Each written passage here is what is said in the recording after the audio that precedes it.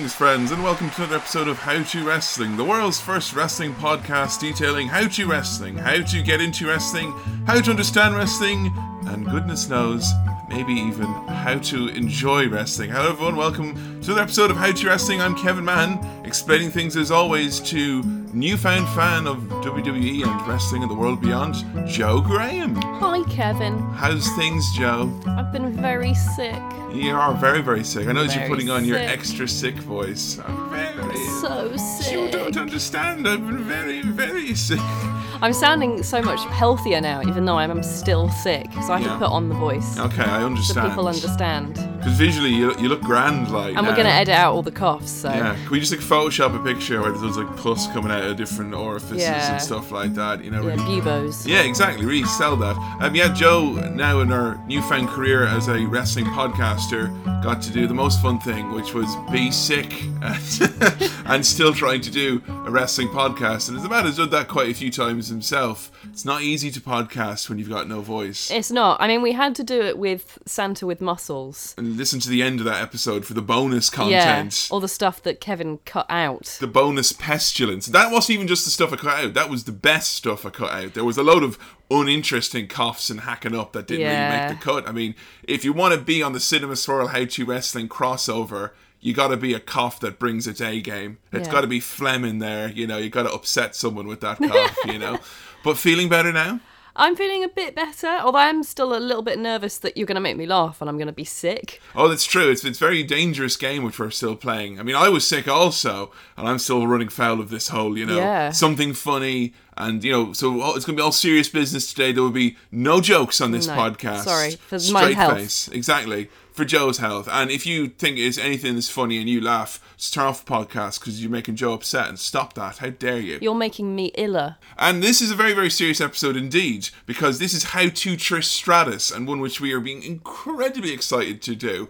I will say, hand on heart, it did take us far too long to do a female wrestler in this show. I'm very happy that we are, though, however, starting this journey and looking into women's wrestling with Trish Stratus, who's often touted as being the greatest of all time. Really? Really? So, is she the greatest of all time? We'll be looking at some matches in a bit, and depending on what Joe thinks, that'll basically be it, because Whether or she's not a she new is, fan.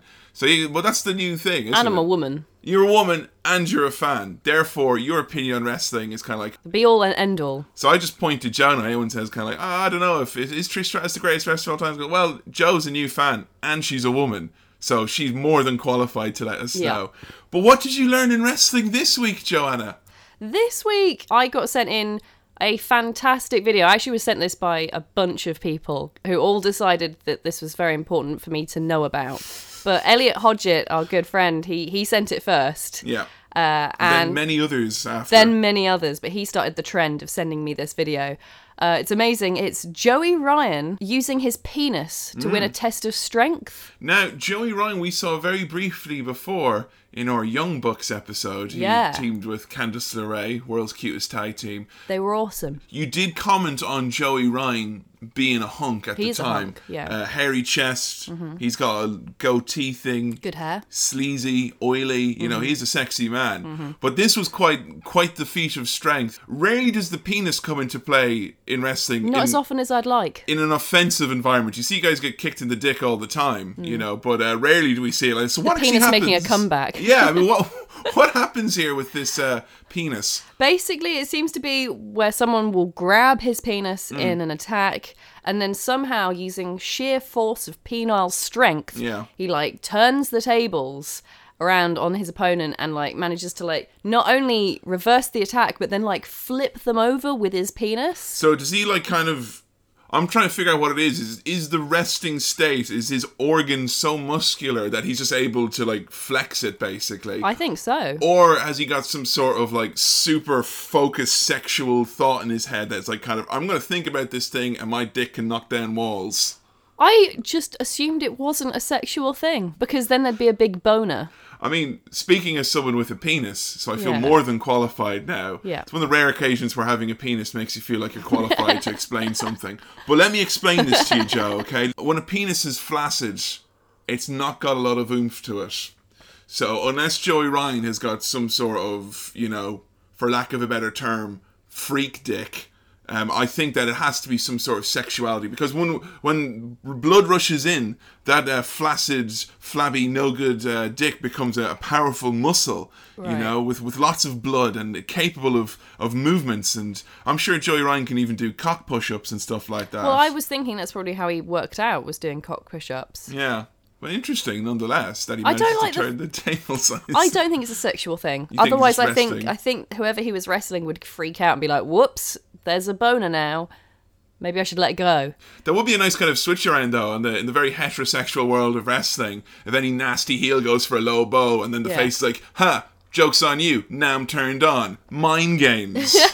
You know, back in the 80s, The Undertaker would turn off the lights. Mind games. Now guys are getting boners in the ring. Mind games. Things are getting messed up. So are you looking forward to seeing more of Joey Ryan in the future then? Oh, and more of his member.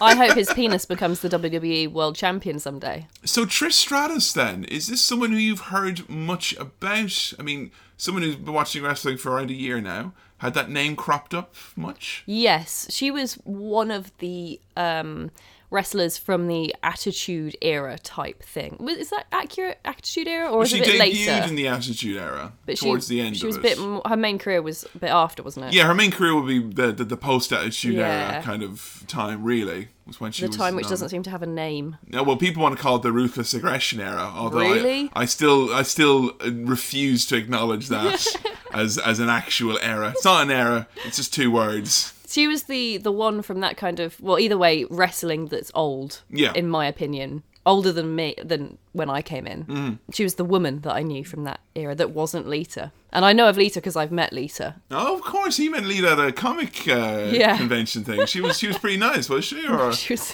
Oh no!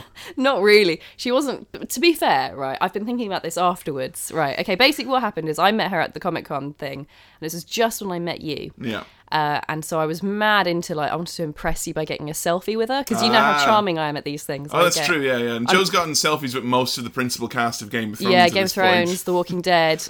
Basically, that was the thing I did, is I tried to get selfies with famous people. Anyway, went up to her table, because there was no one there. When I was like, hey, I've just started listening to your music, and I think you're really cool. I haven't watched much wrestling. That's really good, you know. Going in with the music. The Luchagors, yeah, good. That's what I thought.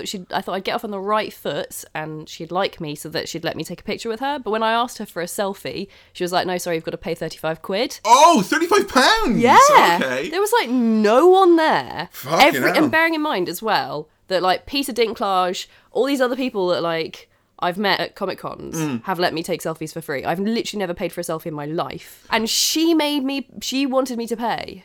Well, I mean, I guess that's just the wrestling mentality. But, yeah, that's what I was going to say. So the way I've kind of sort of worked out in my mind as to why it's kind of justified is because, to be fair to all those other celebrities I had pictures with, they're making shit tons of money from their movie careers. Mm-hmm. That's probably her main source of income right now. So I can kind of understand why she said it. Well, I'll tell you, as a man who's got a number of pictures with wrestlers, and you can scroll through them if you're on my Facebook ever, see all the pictures of Kevin with wrestlers. The wrestlers who are smiling are the ones who got paid. The wrestlers who got oh, for fuck's sake, are the ones who have been approached without money. So, you know, I totally understand, you know, the weirdness that some wrestlers have with just random pictures, particularly when they're maybe at a con expecting to get paid for it. I'm just saying though, be fully aware that if a Raven does come at some point with attached to it a large lengthy bill for all these Game of Thrones people all looking for 35 quid a pop. I'm convinced that the reason I got away with all like the Game of Thrones people and the Walking Dead people is because the majority of them were men, and I think it was me flirting with them that got me the free selfies. I see, and the flirting obviously with Lita didn't she pay off. no-sold I it. honestly tried. Swear to God, I had a big crush on Lita when I first saw her. Trish obviously linked to Lita quite a lot. Yeah. So, I mean, because women's wrestling is something which has been... I mean, you picked a great time to get into wrestling in that respect. Because I remember, you know, watching wrestling with Joe at the first pay-per-view she saw was SummerSlam 14. And you had, you know, the big Brie Bella, Stephanie angle, which was like a big main event type angle. And then we had NXT right after that. You know, there's a lot of great stuff to sink your teeth into, and obviously as someone who's made it his sole mission in life to look through the Attitude Era and all its gross ins and outs, obviously women's wrestling was not like that always, and it had a long, perilous road to get there, Trish Stratus would be one of the main reasons why we're not watching gravy matches and things like that. It was such an odd thing for me coming into wrestling as a new female fan, because growing up I had absolutely no idea any of this weird sexualized wrestling stuff happened. Because you knew that wrestling was a thing, because we mentioned briefly previously. I knew about Hulk Hogan, I knew about Steve Austin just about, but I didn't know that there were female wrestlers. I hadn't really considered that there would or wouldn't be, I just hadn't heard of any, so I hadn't given any thought. But I absolutely had no inkling of bra and panties matches, paddle on a pole matches, wrestling in gravy matches, lingerie pillow fight matches, for fuck's sake. Evening gown matches. Matches. Oh no, evening gown matches is nothing compared to Armageddon '99, where we had the first ever evening gown match that took place in a pool. In a swimming pool, because nothing turns on Vince McMahon like chlorine. I remember I saw one which was like an evening gown match in gravy. Yeah, they've done that as well. So it's funny because you and probably most of the parents of every young lad growing up as a wrestling fan were completely oblivious to the fact that yes, there were women, and yes, they were in highly sexualized environment, and it was a big secret. Shh, don't tell anyone. Don't tell anyone we're going to be watching women wrestling in pudding and gravy tonight. Shh, it's like secret. Boys staying up too late, and then doing terrible naughty things and totally getting away with it because no one else has any idea. I'll say this right off the bat, alright, because I've spoken before about, being nervous about being a wrestling fan, hiding it from people. I know, like, if I was watching wrestling, my parents came in, I'd change the channel over and all that. I'm pretty sure for most people, a lot of that comes from the fact that there was highly sexualized stuff on it, and either you were uncomfortable with the parents watching, or you didn't want to be interrupted, or whatever. You have to explain it then, and just... Thankfully, you never had to have that conversation. So do your parents not know that's what has happened in wrestling? I know they knew that there was like sexualized stuff because they walked into me once watching The Godfather was out. Godfather was a wrestling pimp who had hoes who came out with him. Fucking hell. And I remember my parents looking and go, oh, it takes all sorts, and just walked away. So that's and then very like your parents. One time as well, me and my brother were playing SmackDown Here Comes the Pain on PS2, and they had loading screens lengthy loading screens with just random pictures of wrestlers. And Trish Stratus was there, and like her promo picture, she's obviously quite sexy. And my parents just walked in and go, what are you doing, guys? And just like this like 5-minute loading sequence of Trish Stratus pulling a sexy face with her cleavage in shot, going, playing wrestling game? Please load. Please load. Like, begging the gods of Sony, load for the love of God, please. Because that's something I've wondered. Because I know how awkward it can be if you're watching a film with a sex scene with your parents. There's nothing much more awkward than that on this planet. But I wonder if anyone's ever watched like a bra and panties match with their parents. All I do remember is that Trish Stratus in like 2001, I remember like we were on holiday and like SmackDown was just on. You show SmackDown on in the morning on Sky One. And it was on, and straight away Trish Stratus came out. I was like, uh-oh. And I just walked upstairs, and I had like a 10-minute pee, and then walked back downstairs because my parents were in the room while it was on. I was like, because we're all in the same room because it was a holiday thing. I was like, I'm not watching whatever Trish is going to be doing. I just don't want to watch it. I have to deal with any of these, because it was fucking 12, you know. So and it was only like an arm wrestling contest or something like that. She arm wrestled like Stacy Keibler or Tori Wilson or whatever. But I was like, no, no. So it's obviously a bit weird for me looking back at Trish Stratus, but she's someone who is often given that tag, as we said, of the greatest of all time. Yeah. And that is obviously quite a heavy tag to have as a women's wrestler. But when you look at where we were before she came and where we are now, you're pretty hard to find any other... There's a short list of people you could put on that. When people say greatest wrestler of all time, they'll kind of go, oh, you can't say it. You know, it could be Ric Flair, it could be Steve Austin, it could be The Rock, it could be, you know... But with women's wrestlers, it's like, well, if it's not Trish or Lita, then who is it? And there's not really anyone else to have that conversation with. So we looked at some matches from Trish Stratus, trying to span as much of her career as we could. Obviously, it's not a definitive list. We had 4 big matches which we were looking at. Trish Stratus debuted in mid-2000.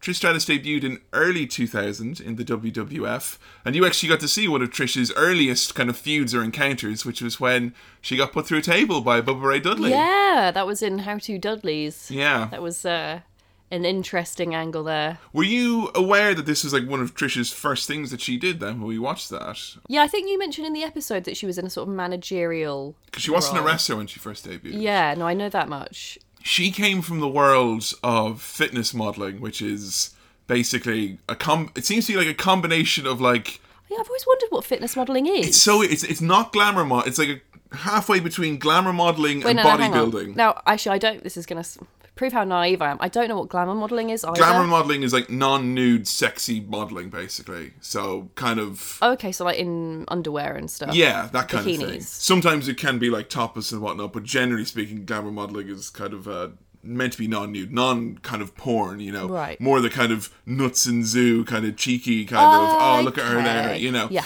Fitness modelling seems to be a combination of that and some sort of bodybuilding aspect. So most of the women in the world of fitness modelling seem to have giant implants and giant biceps.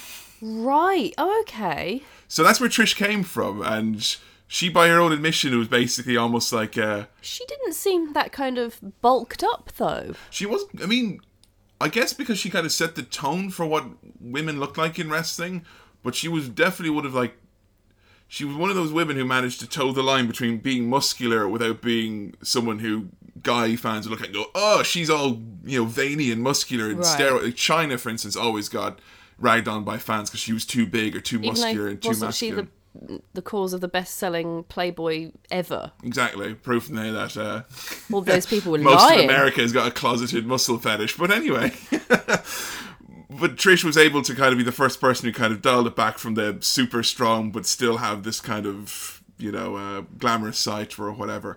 So they hired her, by their own admission, more or less for her looks, because they thought she's really hot looking. Previous attempts to have someone in this role, like people like Sable and Sunny they had previously. Sable being Brock Lesnar's wife. Yes. And they never ended well, really, with those people, because they ended up, you know, they couldn't really wrestle that well. So, but they did try and make them wrestle then? They, like, you say wrestle, I mean, they wrestled like 3-minute matches. They didn't know really any moves. It was usually some sort of sexual angle to it. Because I'm actually really interested in because were there female wrestlers back when Hulk Hogan first started wrestling? No, there's pretty much no female wrestlers in WWF at the time. So when did they come in? They brought in women's wrestling on and off throughout the early 90s. Okay. Like, on and off, really. Because just kind of...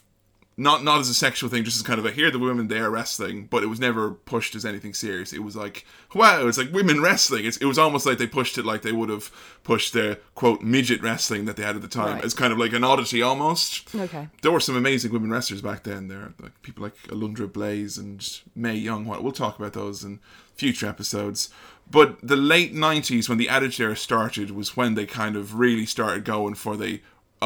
people will tune in to watch if they think this woman is going to remove her top or whatnot. And he had the likes of Sable and Sunny, and people did not tune in to watch them wrestle. They tuned in to watch them, to ogle at them or whatever. Yeah. And they, you know, must be involved in segments and angles that involve people ogling at them and whatnot. Right. So when Trish Stratus came in, it was very much meant to be more of that. Okay. Because in the early 2000s when she came in, women's wrestling was pretty grim. I mean, go back and listen to the Attitude Era podcast, folks, and see the women's matches that were on at the time. They were fucking depressing.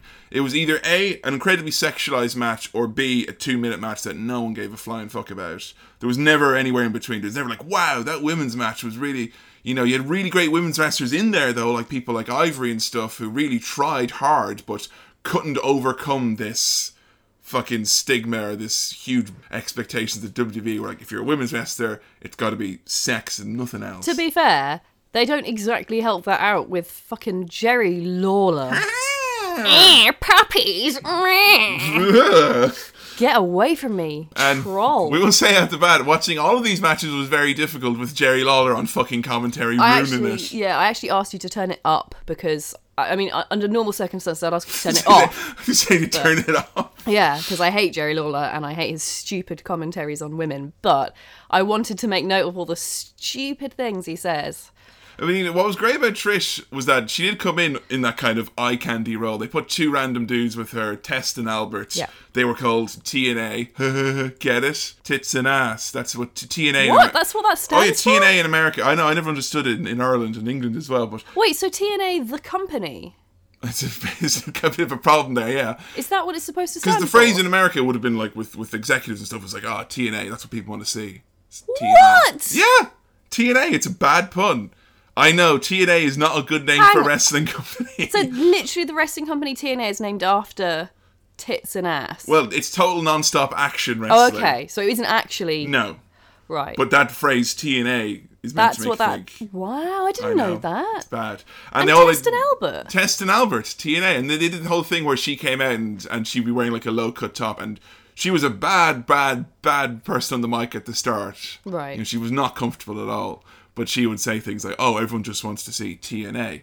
Test and Albert, lol, you know, and it was a bit of a troll thing. I hate that her name even isn't in that pun. Yeah, Test and Albert, TNA, tits and ass. So when you're looking at Trish's breasts, just think of Test. And when you're looking at her bum, just think of that big hairy lad, the trainer from NXT on Breaking Ground. Just think about that next time you're looking at her big bum there. Just think of his big bald head. It's the same size and shape, I'm sure. Probably. But she got a name for herself quite quickly, that even though she was put in these kind of sexual angles and sexual stories and whatnot, and the whole thing was that she was just this kind of eye candy, she was getting involved in doing things that people wouldn't have expected her to do. Such as? Going through a table from Bubba Ray Dudley. Right. Now, you could line up any of the women from the Attitude Era before then, and none of them would have done that. Like any of the eye candy. Sable wouldn't have done that. Right. Terry, Sunny, all these kind of women who are known for just being eye candy. Oh, of course I'm not going to go through a fucking table. Why would I go through a table? You know, it's ridiculous. I don't understand why they wouldn't want to. Most of them weren't. Like, it's a scary bump. It's risky. Why would you do it? Because it would make you really famous? But, like, that's not what they were pushed as being what their role was. I guess, yeah. You know, people don't tune in to see the sexy lady get put in the neck brace, but Trish Stratus did that stuff anyway. So even though when Trish couldn't really wrestle, and she wasn't a trained wrestler at the start, she was only doing little bits here and there.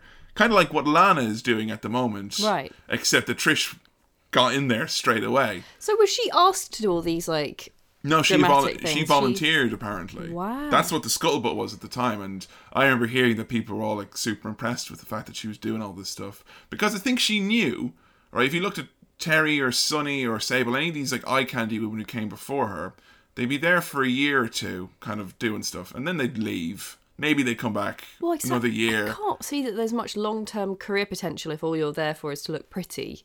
I mean, Vince McMahon's going to get tired of masturbating eventually, you know? When people get, unfortunately people do get bored of, Well, if she went down that route, the one that was probably laid out for her, which is, look, you'll be here for 2 years, you'll probably make a couple million quid, and then you'll make loads of money just doing appearances, and your glamour modelling career will be through the roof. You can probably do Playboy. You know, that was the road that was very, not forced down mine, but just kind of, this is the opportunity.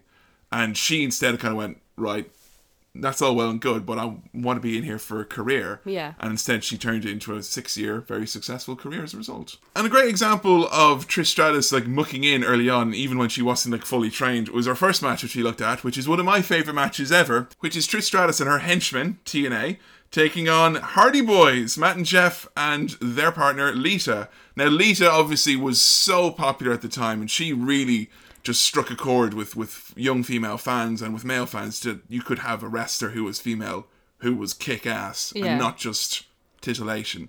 People cheered when Lita came out because they wanted to see her beat up the men, do a moonsault, do crazy shit. Not that you just come out and take her top off. And it only really worked for Lita was that she had an amazing foil in Trish. Because Trish was, on camera, was like everything that Lita wasn't. Right. She was like a complete coward. She never wrestled. When she did wrestle, she was fucking rubbish at it. If she did wrestle, she'd want to have it something like a bra and panties match or something lowbrow and demeaning like that, whereas Lita wanted to be a competitor and a champion and all that. And it was such a great feud between these two. And this year, when you've got like 6 people in the ring, but the feud is the 2 women. Right. The men are the kind of the garnish, so to speak, in this one. So we had Trish Stratus in the ring with TNA taking on Lita and the Hardy Boys at Fully Loaded 2000, and a massive change of pace for women in the Attitude Era at this point. The little video package which we have recapping Trish Stratus and how evil she is, including Michael Cole going, "What a witch that Trish Stratus is. Ugh. What a no-good witch. What a no-good witch. Witch. Listen here, you son of a witch." I had such a crush on Trish Stratus at this point. Yeah. Unbelievable. I remember me and my cousin and our little friends all sitting around talking about wrestling. We were all like 11 or 12, kind of admitting to the girls that we liked. And I was the only one who said, well, I actually quite like Trish Stratus. And they all went, ew, but her attitude stinks, Kevin. My God. I was like, so this is it then. How old are you, 11, 12? 11, 12, yeah. Oh, I bet they just hadn't grown up as fast as you. I don't think they realised the intrinsic value in an asshole. Her attitude sure is whack. I'll never ask her to the spring fling. You'll never be my best girl with that attitude. I'm not taking you home to my mum and dad. She looks so young, is one thing that I was... She's very young here, yeah. I mean, I'm more familiar probably with Trish Stratus from the stuff that she's done on Tough Enough, yeah. So I kind of know her better as her current age. How old is she now? I'd say now she's only in like her mid-30s now. She's only young. in her mid-30s? Yeah, she was in her 20s here at this point. Like, she was very young. You said she was like around 26 in this match? Yeah, around that, thereabouts, Which is actually still kind of quite old for... Yeah, in many respects, some definitely. Now. What was really, really scary about this as well in the hypo video is that even though it's like two women who, if two women were feuding in the Attitude Era, it would usually be, bitch, hoe, skank, you're a bitch, you're a slut, you're a bitch slut. There was very little Jerry Lawler in the background going, Jezebel. Call her a bitch again. Call her a slut again. Now say them both at the same time. Now say them backwards. You know, that was what it was. And here you had a really physical feud between these two where like Trish Stratus hated Lita and Lita hated Trish Stratus because Trish always interfered in matches and she always got away with it kind of because none of the men are going to turn around and beat up Trish Stratus because with the exception of the Dudley Boys, there were some lines you didn't cross in wrestling. Yeah, I'm confused about that. Okay, so Lita fought the men. Yeah. And Trish also fought men? Trish would, like, you know, distract the referee, put her guy's foot on the rope, you know, grab someone. Okay. And she would interfere.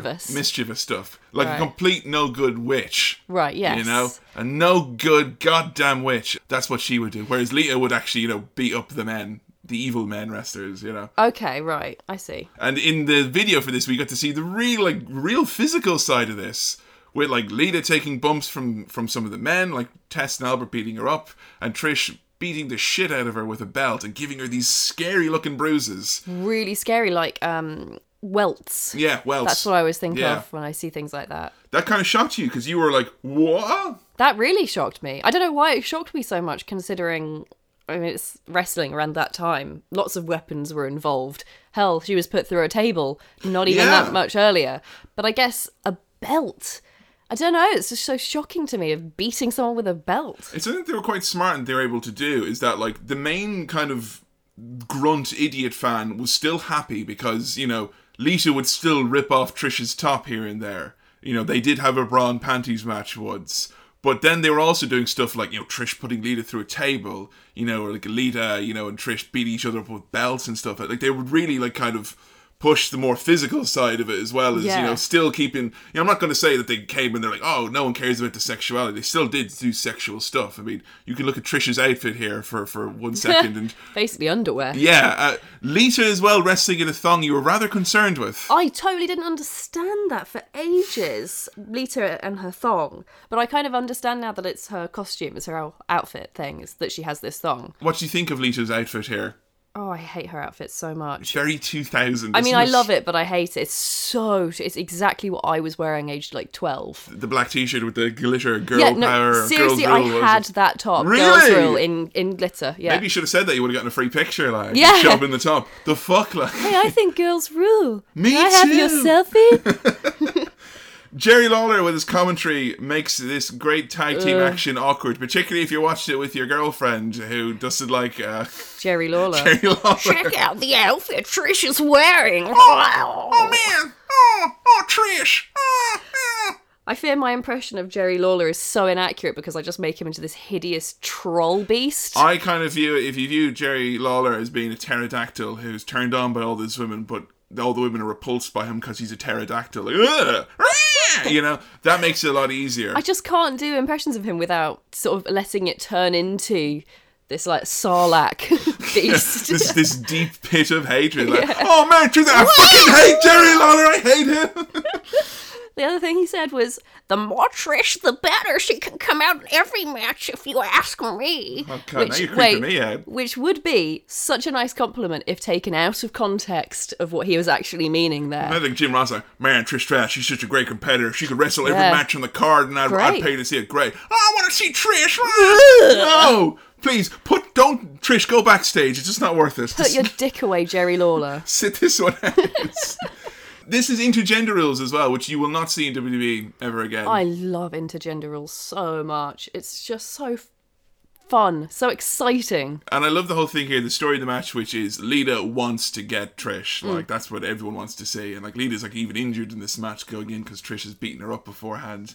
And Trish keeps running away, keeps, like, she won't tag in no matter what. Trish ran away, like, the first second she got in. It's, like, her main offensive move at this point. She knows two things. She can do a bulldog and she can run away. And she can do both those things very, very well. When Matt gets beaten up beyond recognition, then Trish decides that she wants to tag in. Yeah. And she tags in to try and slap Matt and ends up slapping her own guy. And we get like a brief second where the legal people in the match are Matt Hardy and Trish Stratus, and he like tries to pin her and all this stuff. It was really funny, that. Then Lita gets tagged in and straight away she just darts out immediately straight away. Yeah, just legs it. Now, were you annoyed that they weren't in the match much? Because, I mean, my viewpoint in this was kind of like, this is what people want to see, so they're trying to keep it away from them. They don't need to give it to them as like the big spot of the match, the big moments. But did you think that they didn't have enough involvement, or what do you think? I mean, it's hard to say, they didn't have enough involvement, considering I don't know what came after. Yeah, true. Because that wasn't the end of the feud, was it? No, I mean, it still went on for quite a few more months.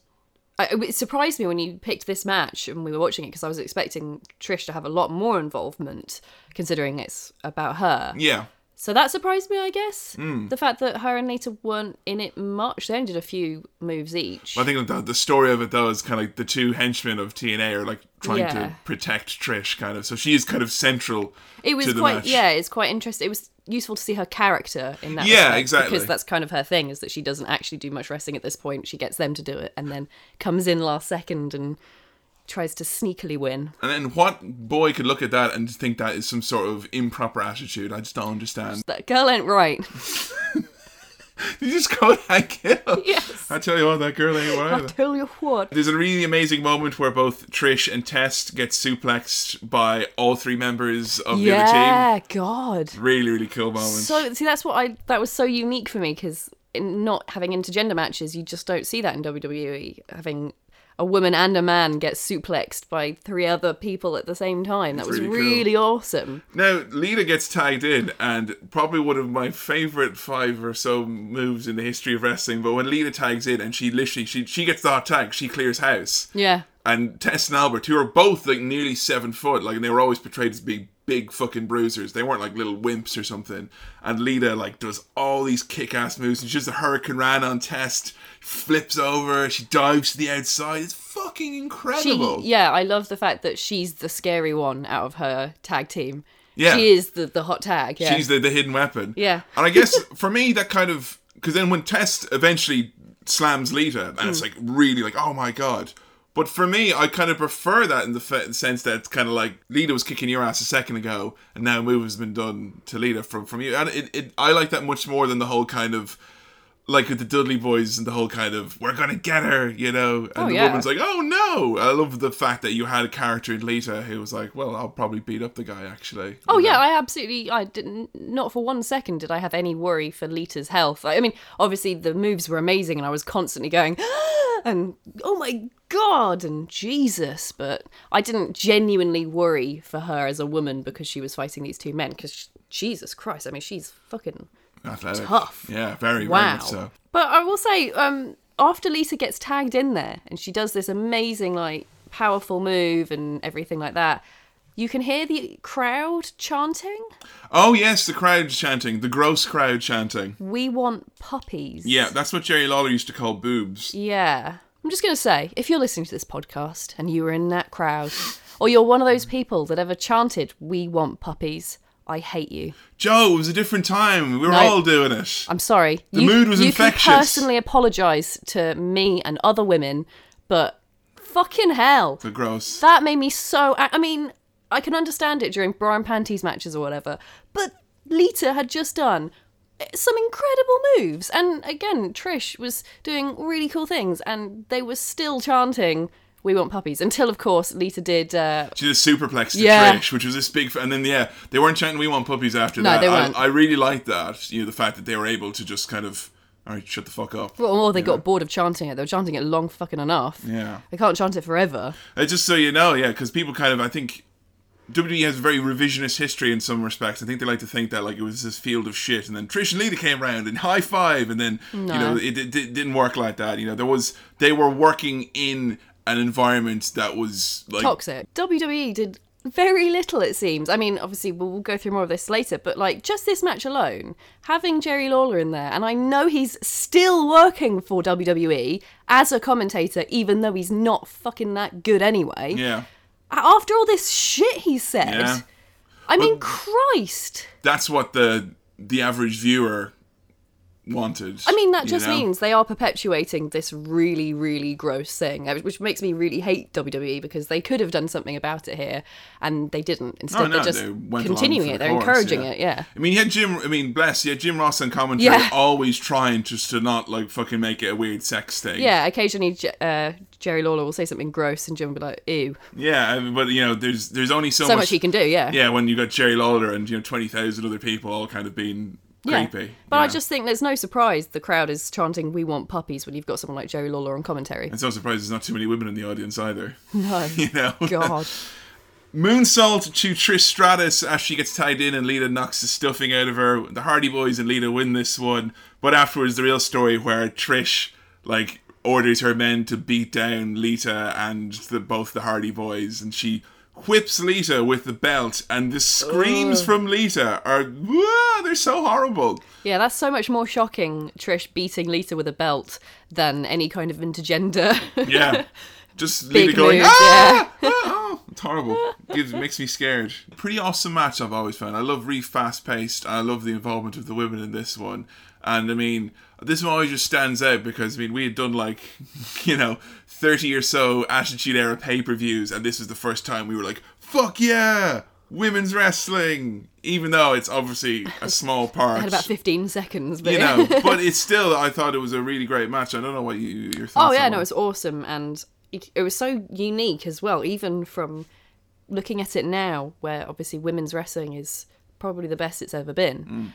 Well, for NXT anyway, maybe not the main show. Lita came across especially well, I think, in this match because of the whole hot tag with the Hardy Boys. And because I'm a bit more familiar with the Hardy Boys as well. Guess so, yeah. So I already know how they were. What I think is so impressive is the fact that Trish, with literally, 2 moves, has this character, has this story, has this presence, showing that you can actually be...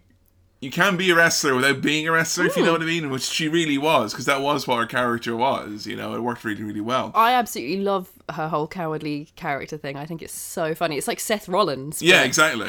I just love the idea of her having these 2 big henchmen and hiding behind her the whole time. It was absolutely perfect, Trish basically spent the rest of 2000, as a heel, feuding with various people, never winning the belt or anything like that, but she was constantly getting better and better and better, adding moves to her repertoire.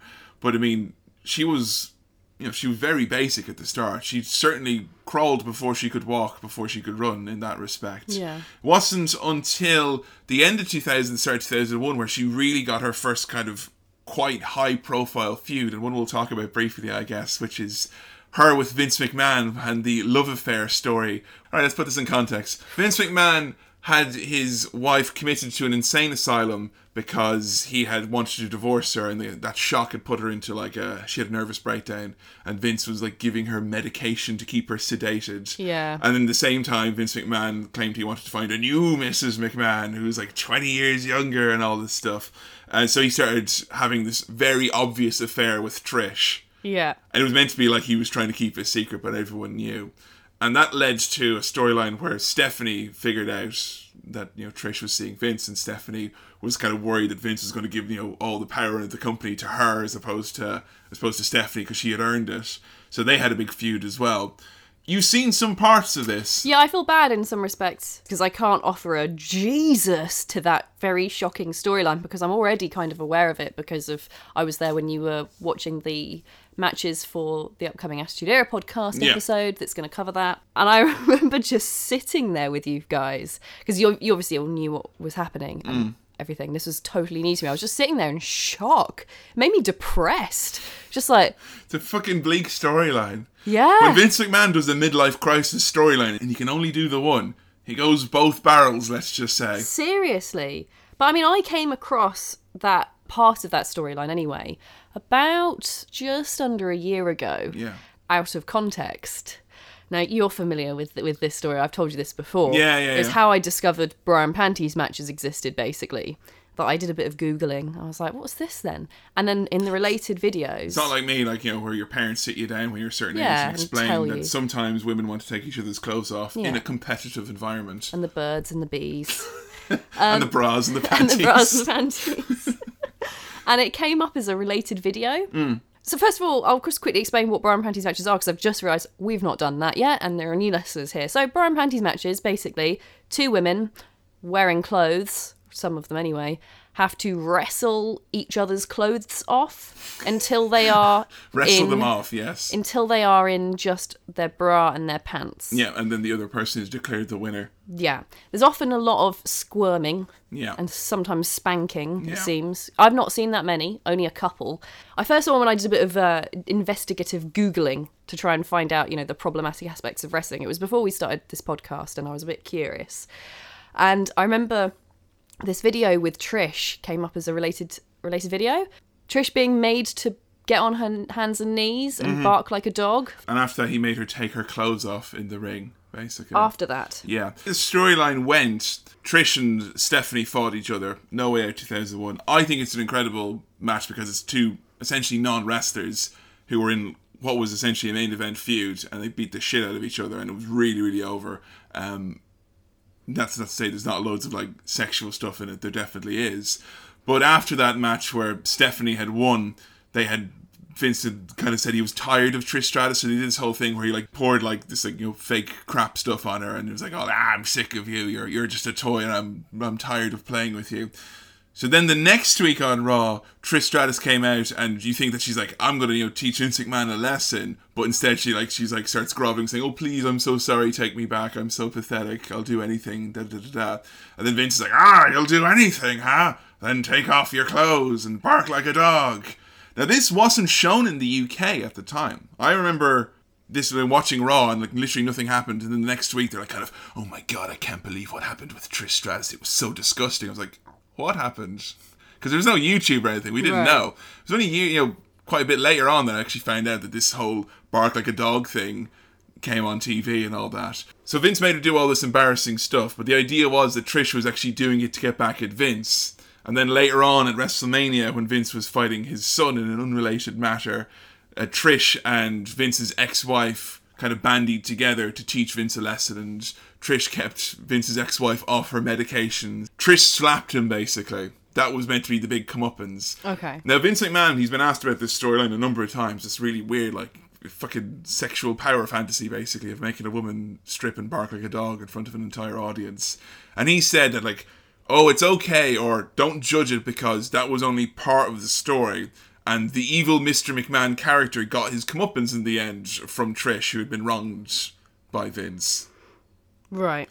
Now, she just slapped him. Yeah.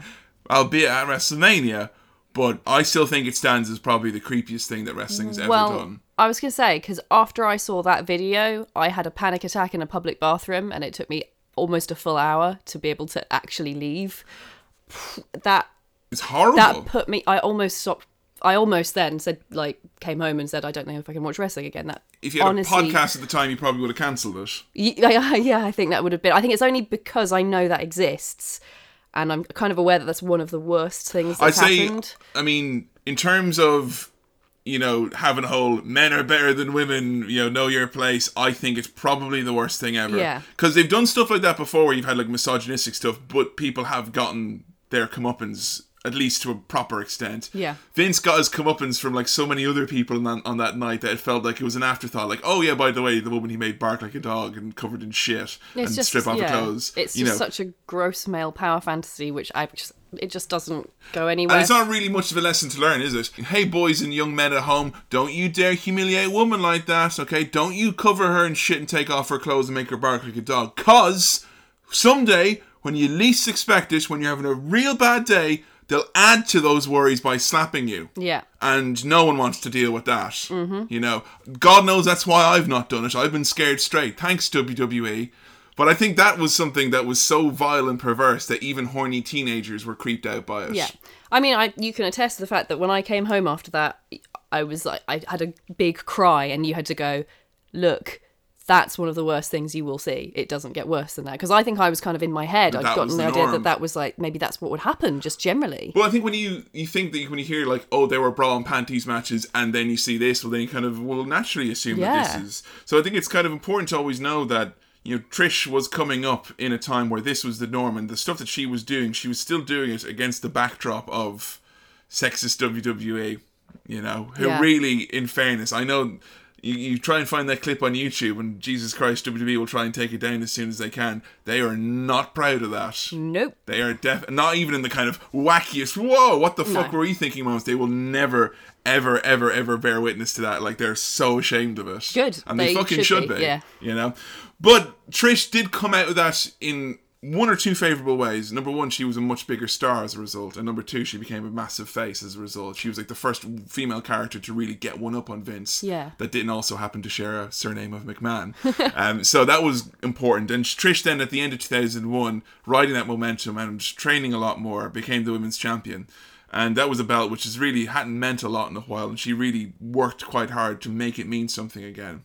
Now, when Trish was champion in early 2002 and whatnot, you did still have her having things like bra and panties matches and stuff. That did happen. Because you still had model wrestlers, you know, model wrestlers in inverted commas, people like Stacy Keibler and Terry and stuff who we saw were still there. And they were still catering to the male crowd by giving them these sexualized matches. At the same time, however, we were fortunate that we did get to see other things happening, like this next match, which is Trish Stratus taking on Victoria in a fucking hardcore match for the Women's Championship at Survivor Series 2002. What a breath of fresh air. That's something I never thought I'd see. Yeah. Like, and as well, like a hardcore match, and not a hardcore match where all the weapons are like kind of paddles. silly women weapons or paddles. Oh, it's a nipple tassel. Oh no, it's fluffy handcuffs, you know? So that was awesome. I think it was an important step in women's wrestling to show that this could happen. Trish was involved in a lot of firsts. First women's hardcore match, first main event of a TV show with women in it. She was involved in main event stuff with The Rock and Triple H as well, with Lita. So she was a person who was a pioneer in that respect. This match though, Trish and Victoria, what a weird setup for it. They did the whole thing there. Victoria, who is an awesome women's wrestler, one of my faves. The whole story is that she was also a fitness model and was pissed off that Trish was successful. And therefore, because she was a woman, she was crazy with anger and rage. Ugh. Zin, zin, zin, zin. They actually used the violins from the film Psycho. I'm Victoria, in the promo. And I'm upset. Run, run, run, run. Oh no! Ah! So we found going into this match was that Trish Stratus was very, very fortunate in some respects, you could say, but she was, you know, she wasn't the only woman on the roster who could wrestle. There were a lot of great women's wrestlers on the roster at the time. But much like John Cena, she had wrestling ability to a certain standard, you know, that was required to be a top person. Yeah. But also as well, she was like, you know, the most marketable, most beautiful, you know, she was unquestionably, she was a star, you know, and she did fit into their mold of what they think a woman should look like, or a woman's wrestler should look like, or a poster child for the company, or for young boys to fall in love with. So, a bit over. Yeah, basically. But she was, however, an innovator, and you know, being that very acceptable face of the division for the WWE brass, she did manage to parlay that into some meaningful changes. And the fact that, yes, you got Trish Stratus here, who's still very much a poster child and someone who is being pushed as being a very beautiful and desirable woman, but she's in a hardcore match, which is pretty fucking awesome. Yeah. And the change in style as well is very evident in this match as well. You're not getting, I mean, women's wrestling before, you know, the moveset was hair pull, throwing them by their hair, slap, hair pull on the ground. I will say, to the credit of a lot of women's wrestlers back at the time, wow, they can make a hair pull dramatic. Oh shit, yeah. I mean, Christ, Trish being thrown across the ring by her hair. Yeah, is scary a sight stuff to be seen. Wow. And Victoria is an incredible wrestler, and what Trish was really fortunate was that while she was kind of getting better and still not there 100%, she was wrestling women like Victoria or Molly Holly or Jazz. These are women who had wrestled in other companies. So Victoria wasn't a fitness model then? I think she was way, way back, but she had wrestled, But her character was a... Yeah, her character was, okay. Trish was fortunate in the fact that she wrestled all these very kind of, renowned women's wrestlers, and she learned a lot from them. She was constantly learning and making herself better. Even after her training was over, she was wrestling women that she could get better with, which was awesome for her, and for the division. The use of weapons in this match, it's scary. I don't know what it is, but just seeing women using weapons, you see it so rarely, it really made me flinch. Yeah. Particularly when Victoria splats Trish in the face with a garbage can lid. And Victoria getting flipped into a bin as well at one point. Oh, Holy God, shit. Yeah. Another Lawler-ism here. Pretty little eyes, pretty little puppies. Pretty little eyes, pretty little puppies. Yep. Who was he saying that in relation to? I think it was Trish. Okay. Probably, because he seems to be obsessed with Trish. I noticed, actually, he makes like 100 times more sexualized comments about Trish than any other wrestler that she's up against. And it doesn't matter as well, because Trish is meant to be this like fucking fiery, plucky babyface here, compared to the last match where she's meant to be this kind of, naughty, sexy, wimp or whatever heel, and he's exactly the same. Yeah. Exactly the same. Which is why I hate him so much. So fucking annoying. I just feel like he just targets her. Like, yeah, she's really, really hot. We get it, Jerry Lawler. We have eyes. I wonder if we should tweet Jerry and ask him if he thinks that Trish Stratus is hot. Hey, there's some cloudiness surrounding that. I'm not entirely sure if he does. Who knows? We should find out. The spot with the ironing board, which led you to say, man, it must be very, very difficult in these kind of matches that you have a lot of pressure to like set up things like tables or all that. Because it's something that I always think about when I watch wrestling. But I noticed in this, obviously, because Trish is tiny. She must be only my height. I see she's a little bit taller, maybe. Yeah. But Christ, I mean, her and Victoria, they set up those tables. I've set up ironing boards before. They are a pain. I wouldn't like to try and set one up in Madison Square Garden in front of a fucking arena of crowds. I struggle just on my own, let alone in front of a huge audience, and then having to wedge it into a ring to the precision of which, if you're going to throw someone through it, you can't kill them. Yeah. Fucking hell. Victoria gets absolutely blasted by Trish with a garbage can, and she actually gets bloody all over her mouth. Yeah, such a cool look, though. It's really awesome. I kind of want that as my desktop background picture on my computer. Literally one of maybe 3 occasions in the history of like mainstream women's wrestling where blood has been, blood has been shed, Jerry. It was very, very scary to see. I like when Victoria took out the mirror as well from underneath the ring. Looked she's like, at it. It's really cool. I mean, there were some botchy moments in this match, but you're always going to have that in like in a kind of a gimmick match. And I would point out as well, it's not as if these guys were wrestling hardcore matches routinely. No. I mean, when women were trained to wrestle, they wouldn't be trained how to give weapon shots or chair shots or any of these spots because, well, you're not going to be using those because you're women. Whereas like your men, if they're doing wrestling training, they will have to learn at a certain point how to use a weapon or whatnot. So, I mean, I think it's quite unfair to lambast this match and kind of go, oh, there was a botch here, a botch there. I think there was. Trish, stood on the mirror at one point. You could see she was walking around and her foot cracked the mirror. And they were obviously going to use that for something and they didn't because it was already cracked. I didn't even notice. And bearing in mind, I mean, I've actually taken so few notes for this match because I didn't want to look away in case I missed something. Because obviously, you pointed out the matches are quite short. Yeah, because you were like, wow, they jam in so much. Yeah. I was like, well, that's because these matches are 5 or 10 minutes max, including entrances. Yeah. So that's why they're breakneck speed. So I barely blinked or looked away, and I didn't notice any of these botches. But I mean, to be fair, I'm obviously quite new. I'm not technically visioned. You have to become a jaded fan before you start picking out. Yeah, I wonder if that's it. I was just so impressed by it all that I didn't notice anything going. I didn't notice her stepping on the mirror. I don't think that would have put me off even if I had noticed. Yeah, true. Because I don't care. It was still fun, it's as if they didn't do cool stuff. They still did cool stuff. I think I think I would maybe judge it more harshly if it was a men's match because, I guess there's so much of it, the standard has to be that much higher. But like you said, this is so unique. Absolutely. How to Botchamania will be coming out eventually, just so you know. Victoria picks up the win this one after unloading a fire extinguisher on poor old Trish Stratus and then kicking her in the face and giving her a suplex. Awesome win for Victoria.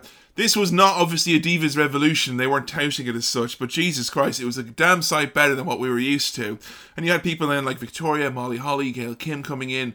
I mean, a year or two after this, 2 women, Victoria and Lita, had a cage match, which again was a first for women. Never been done before. Never had a women's cage match before.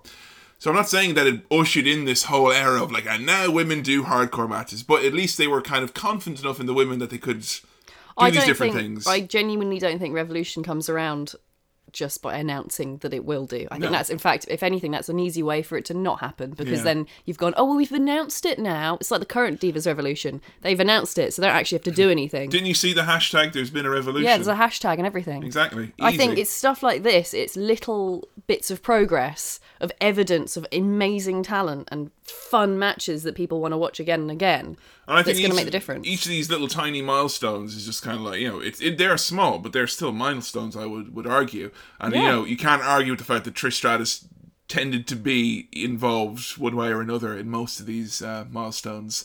Our next match which we watched was touted by many and tweeted in by even more as Trish's greatest match, or one we had to watch, which was Trish Stratus taking on Mickie James for the Women's Championship at WrestleMania 22. Like, Trish had spent the following 4 years after, you know, the match we last watched previously, just basically being the face of the division. She had a brief run as a heel, but it was mostly as the John Cena of women's wrestling.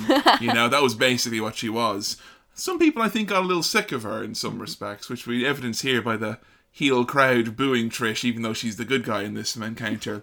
What was very funny about this is that we were watching WrestleMania 22, which is one of my favourite shows of all time, and right before we got into this match, because I wanted to see the hype-up video for this, but you don't bring you to the start of the hype-up video on the stupid network, because you have to rewind. And I accidentally rewinded a bit too much, and Joe saw the Boogeyman and got very freaked out. He's the guy eating the worms. Oh, God! Yeah. That's his name? The Boogeyman. And he's coming to get ya. Was that... I mean...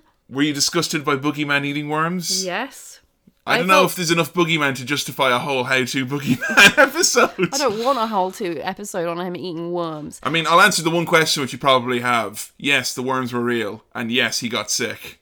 All the time.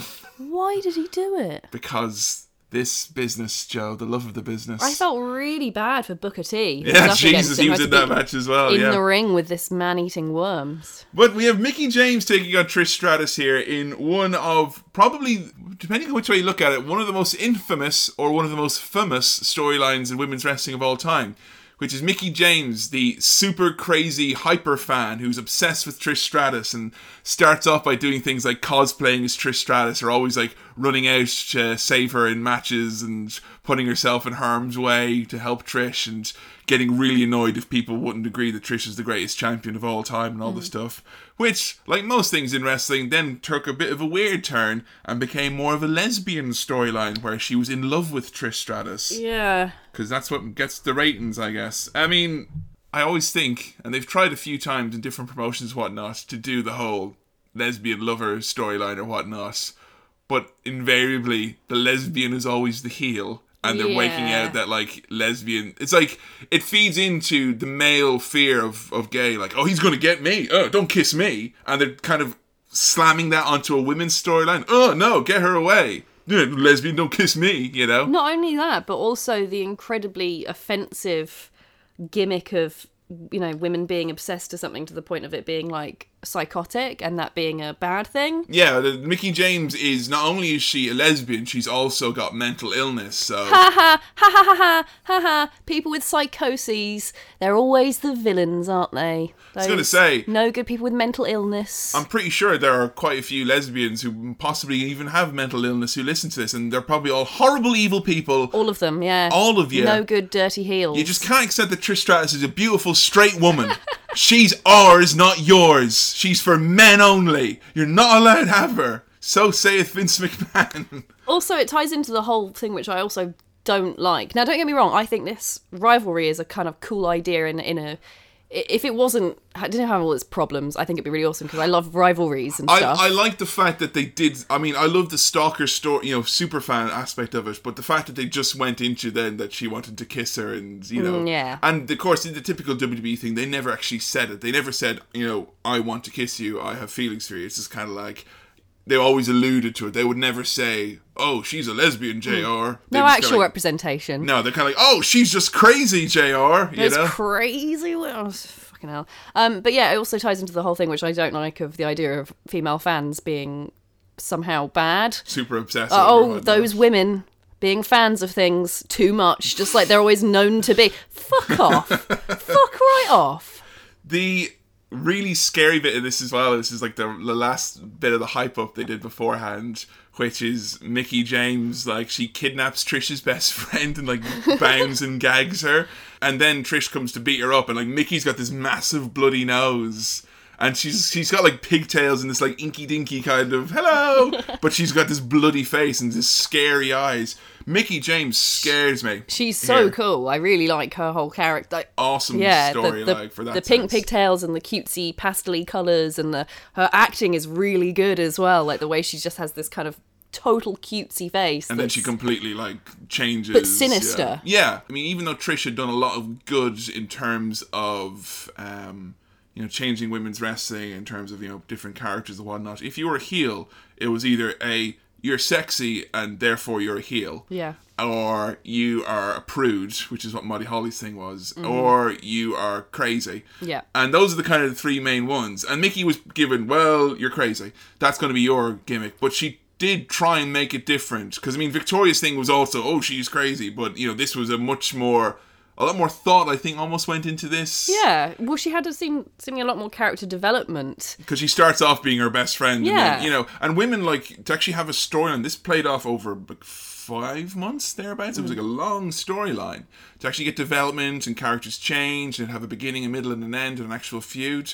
That was, like, very important in women's wrestling. I'm not saying this is like, there's no problems with the storyline. There obviously is. Yeah. But even just for that alone, I think this storyline, I agree, yeah, did a big thing. And once again, Trish Stratus finds herself at the center of that because she was the star and able to carry that. And I don't think Mickie's scariness would have worked if you didn't have a really believable Trish Stratus, like, looking so kind of like mortified but embarrassed and not wanting to make a big deal, not wanting to kind of hurt her feelings. It was so subtle because she didn't just go like, ugh, you're weird, get away. She's like, I know you, Mickie, it took like months for her to actually work up the courage to say, Mickie, could you just leave me alone because you're a bit scary, because she was scared of her. Yeah. And that was the layers of a woman's story. You never got that, The only thing is, I feel it would just be 100 times more realistic if it was a creepy male fan. Yeah, definitely. And building up the courage to go, actually, mate, you're taking this a bit far.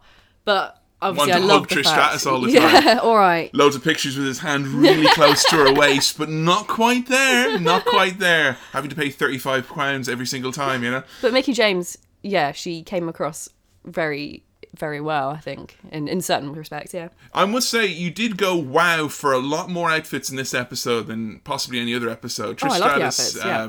Trish Stratus and most of her opponents really wowed you in the wardrobe department, it seems. Victoria's outfit in the last one. Oh, that was awesome. I want that, honestly, for myself, just to go out partying, whatever. Just for around the house. Around the house. I like the idea of wearing it out so someone can actually see it, though. Not for around the house. Yeah, I see. It's an awesome outfit. But yeah, all the outfits I thought were fantastic. Mickie Absolutely. James's outfit was really cool. I loved the fact that she was in this sort of pastel-y pink colours and Trish was in this black. I can't remember what Trish was. It's kind of like a black leather type thing that had like a connecty bit. Yeah. I did like that Mickie James had kind of a Primark look, with the cardigan, the undershirt, it's actually the fluffy belt, the fluffy shoes. It's actually really, really similar to what I wore when I was 14. Really? Yeah, it's really interesting rewatching all these because a lot of them, it's very 2000s fashion. I had that whole crop pink top with the short miniskirt type thing in the pink and stuff. It was real, like, kind of like a Manic Pixie Dream Girl outfit type thing. I really like that they didn't just go with the usual, oh, you're a bad guy and you're crazy, so here's your black spandex, with the crazy purple bit on the side. It was like Mickie James dressing up like just like a regular hello, hi, That was awesome. The spot at the start where Mickie James's leg gets pulled into the splits. Ooh. Whoa! Oh my god, that's a move I wish I saw more often. Yeah. Because that's really cool. Fucking awesome. I mean, the number of wrestlers who must be able to do the splits. Not that many. Oh no, I mean, I used to be able to do the splits. Cameron does the splits with a leg drop. Yeah. That she cool. can do that. What was great about watching this match as well was that you got to see basically Trish really coming into her own in terms of her wrestling style. And she had a lot of spots now which are evident to this match, which have become a staple of her moveset. Things like the whirly bird, where she put her 2 feet on the head and started spinning herself around. Really, really impressive. And also as well, what's dubbed the Matrish move. So cool. How awesome is that? So awesome. I love that move. He's really impressive that she could do that. No one had ever done it before. I can't believe no one had ever done that before. But it obviously takes a lot to actually go on your heels all the way back, flip back like that, and then get yourself back up without using your hands. Seriously. I mean, I can't imagine how hard that must be without heels. Unbelievable. Really unbelievable. So, Mickie James gets some cheers from the crowd, and this is why they don't do WrestleMania in small buildings anymore, because all the super fans who are just fucking heels come and ruin it. Yeah. Because Trish ends up getting booed, and Mickie gets cheered quite a bit, and the commentators are kind of like, I guess they identify with her. Ugh. Speaking of the commentators, they've got some more Jerry Lawler comments here. Oh, man! I'd give up celibacy for her, JR! Ugh. Mickie James reverses Trish Stratus's move by touching her downstairs in a very WTF moment. Well, not just touch, she grabbed her. Oh, yeah. She did. Now, what you saw was the edited version of that, honey. What? Yeah, Mickie James, and she got in a lot of trouble for doing this in front of the live crowd. It was caught in the original live feed of it, but in every DVD and release of it since, it's been cut out. But after doing that, Mickie turned to the crowd with a big smile and she put her hands into a V and rubbed it up against her face like that and did a big smile. Oh my God. She got in so much trouble for that, apparently. Like, why? Because it was like, that's not part, you can't do that. Oh, come on. It was quite like, I guess it was shocking to see in wrestling, I guess, that someone would do that. What, a hand gesture? Well, yeah, but the specifically making reference to a vagina, I don't think that ever happened in... Oral sex doesn't exist. I think it's funny that they thought it was appropriate for, like, Mickie to, like, against Trish's will, kiss her and her face is covered in blood, but her actually making any sort of follow-up reference to the lesbian nature of this angle, no. It's okay for her to non-consensually grab the vagina of a face woman, but God forbid that she then do a sexual gesture involving a vagina. But it's funny because they spent all this angle kind of going, she's a lesbian, be afraid, be very afraid. And then she actually does kind of like something which is very much a straight. Now, she is attracted to women, you know. Yeah. But no, because it involves genitalia. They were very, very, very touchy about that. And really, like, people say it, like, it really damaged Mickey's career, actually, because it was on such a big stage and a big match, big feud, and Vince apparently hated that they did that. It's too far. It's too far. Only insinuate. God damn, I don't need to know that they've not got a penis like me. God damn it. Come on.